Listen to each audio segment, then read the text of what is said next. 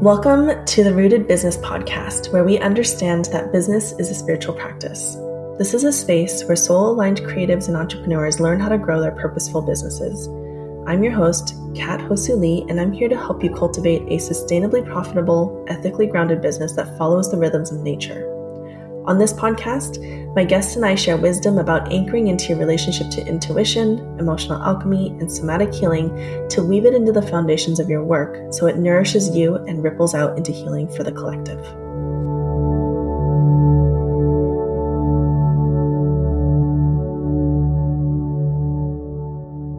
Hello, my friends. I am so excited to share that the doors for Business Alchemist Mentorship are now open.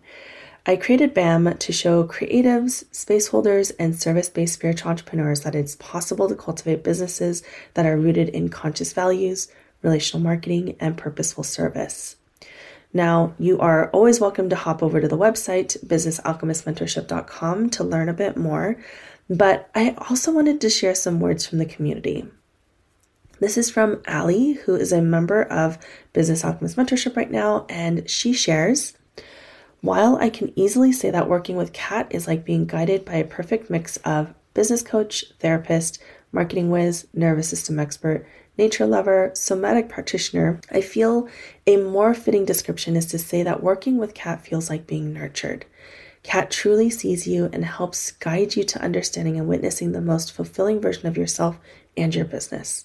Her quiet wisdom, careful listening, and masterful weaving of modalities are the nurturing that we all deserve in this world, but few of us actually receive. If everyone got to work with Kat, the world would be a place where people felt rooted in their purpose, animals were treated with love, like the wisdom holders they are, and the earth was subject to regenerative practices grounded in respect. We would be whole."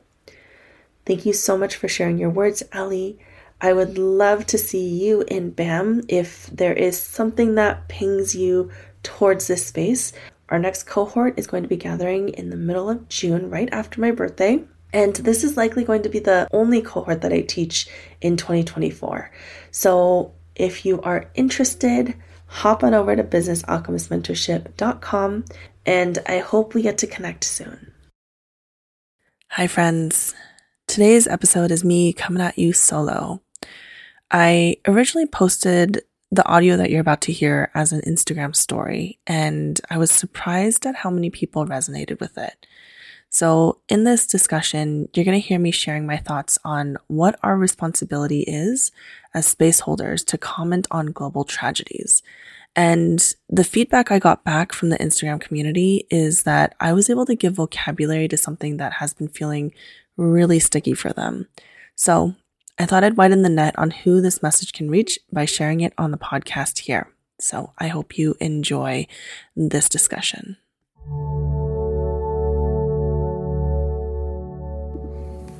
Hey, so today's chat's going to be a little bit on the heavy side. This is a question that I wouldn't say I've been grappling with it, but I've definitely been pondering it for a little while. And the question is around what is our responsibility when it comes to some of these big things that are happening in our world as people who have online platforms, as coaches, as mentors, as guides. And I personally made a very conscious decision to not say anything when it came to the most recent clash over Gaza and Palestine. And pretty soon after that, I had people coming into my DMs demanding that I say something, demanding that I share like other people's work, demanding that I take a stance. Some of it was actually quite respectful. Some of it came from a genuine sense of curiosity, and I was able to engage with some really interesting conversations in that space. But a lot of it was accusatory. It was saying that my silence is violence. I was being told that as somebody who works with trauma that I needed to say something about this, and I wrote an entire post about it. And I think it's worth reading that post, and I hope that you listen all the way to the end of this, because I really do think that it is not everyone's responsibility to say something, to be on the front lines. And I have a personal story that I'm sharing with consent from one of my clients about what my role has been in this particular conflict. So I wrote, "My silence is not an act of aggression. I am doing what I always do to find balance. I return to a yin state when I am unsure what the appropriate action is. The fact that there is a massive global catastrophe does not mean that I need to veer from my truth of how I access my own inner wisdom. My silence is not a freeze or a collapse. It is receptivity and digestion. I am not a geopolitical expert on the Middle East, so it would be unethical for me to share anything than my personal opinion based on my limited understanding of the situation. My responsibility is to learn through independent journalism and discussions with my inner circle. It's a lot to get caught up on. In my silence, I am learning, not teaching. I am feeling so I can stay rooted in my body with the actions I choose to take and the words I choose to share. Let me be clear here. My ignorance is not something that I feel guilty or ashamed about. My ignorance is also not indifference, nor is it neutral. Of course I care. I can't numb my heart to violence and death, nor will I ever find a justification for genocide and colonization. I struggle to wrap my head around the lies coming from our political leaders and news. It's frustrating to see how blatant motivations are when you start tracking the money. It's terrifying to feel the knife's edge the entire world is standing on. Of course I care. I educate folks on things I am experienced in. I'm a teacher of emotional alchemy, nervous system regulation, somatic healing, and ethical and spiritual entrepreneurship. To hold the integrity of the role I hold here, I have a boundary for what I do or do not share. I only share what I feel regulated, experienced, and or integrated about. Again, this is an ethical and intentional choice I have made about how I interact with social media, and one I will stick to even when, especially when, things feel tumultuous. I recognize there is privilege in being able to stay silent until I'm ready to share publicly, but I also hold a responsibility to tend to my own nervous system so that I am able to hold space for folks who are more directly involved or affected by this." And then I went on to list several sources that I was learning from. It continues on, sorry. "My clients and community know that I am here to hold and express the appropriate and necessary rage, grief, confusion, etc. about what is going on. In fact, it's been the topic of many sessions I've been having with clients this week. However, if you are looking to me for any ideas on what should or should not happen about the conflict, I am not that person. For me to pretend that I know enough about Israel, Palestine, Gaza, Hamas, Jewish people would be performative and unethical as a teacher. I am not a leader on this topic. My responsibility in this discussion is to point you to the actual leaders in this space who I've been listening to." So I shared that, and what was happening in the background is that I have a client who is of Jewish heritage and has been raised with a Zionist mindset, belief. And in all of this, in seeing everything that was happening in the world, in really sort of examining her own relationship to colonization, and in being a deeply thinking and caring person, she was starting to question a lot of these stories that she had been told since childhood.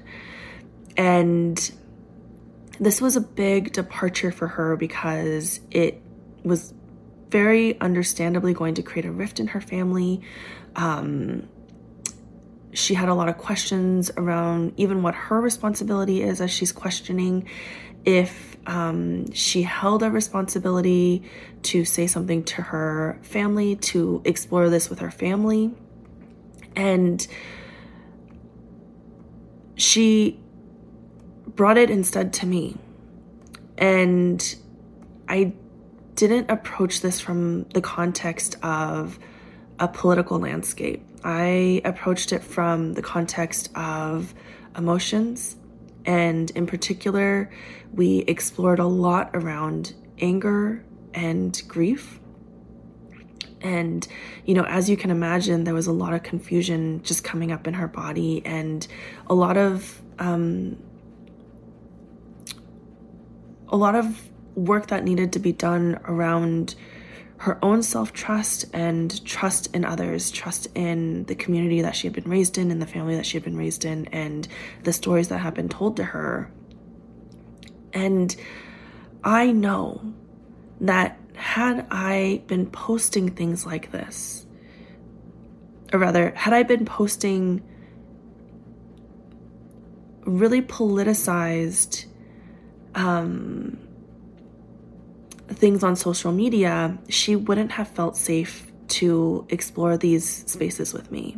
And she's not the only person that I was supporting around this who are actually directly affected by this conflict. She just happens to be the one that she encouraged me actually to go on social media and share our story.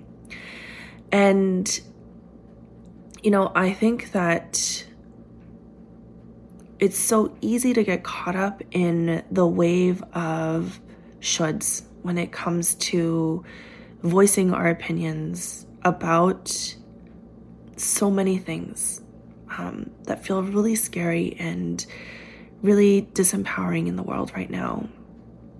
And yet we still need places that people feel like is a neutral landscape so that they can explore and come to conclusions about their own stories and experiences on their own, without judgment, without feeling pressure to, lean one way or another.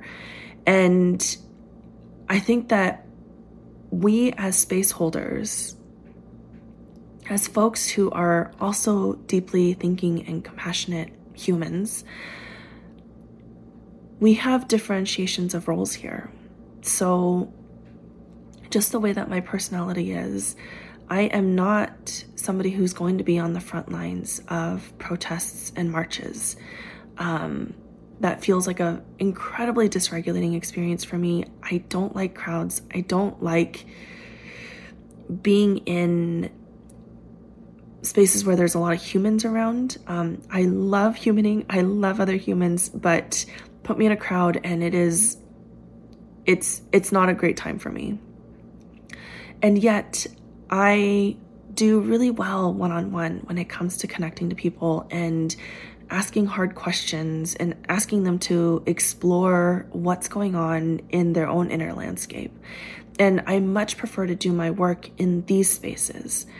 And so if you are somebody who is out there and feels like you have enough of that like extroverted energy, like I am so here for you. I am so supportive of you doing your work in that way.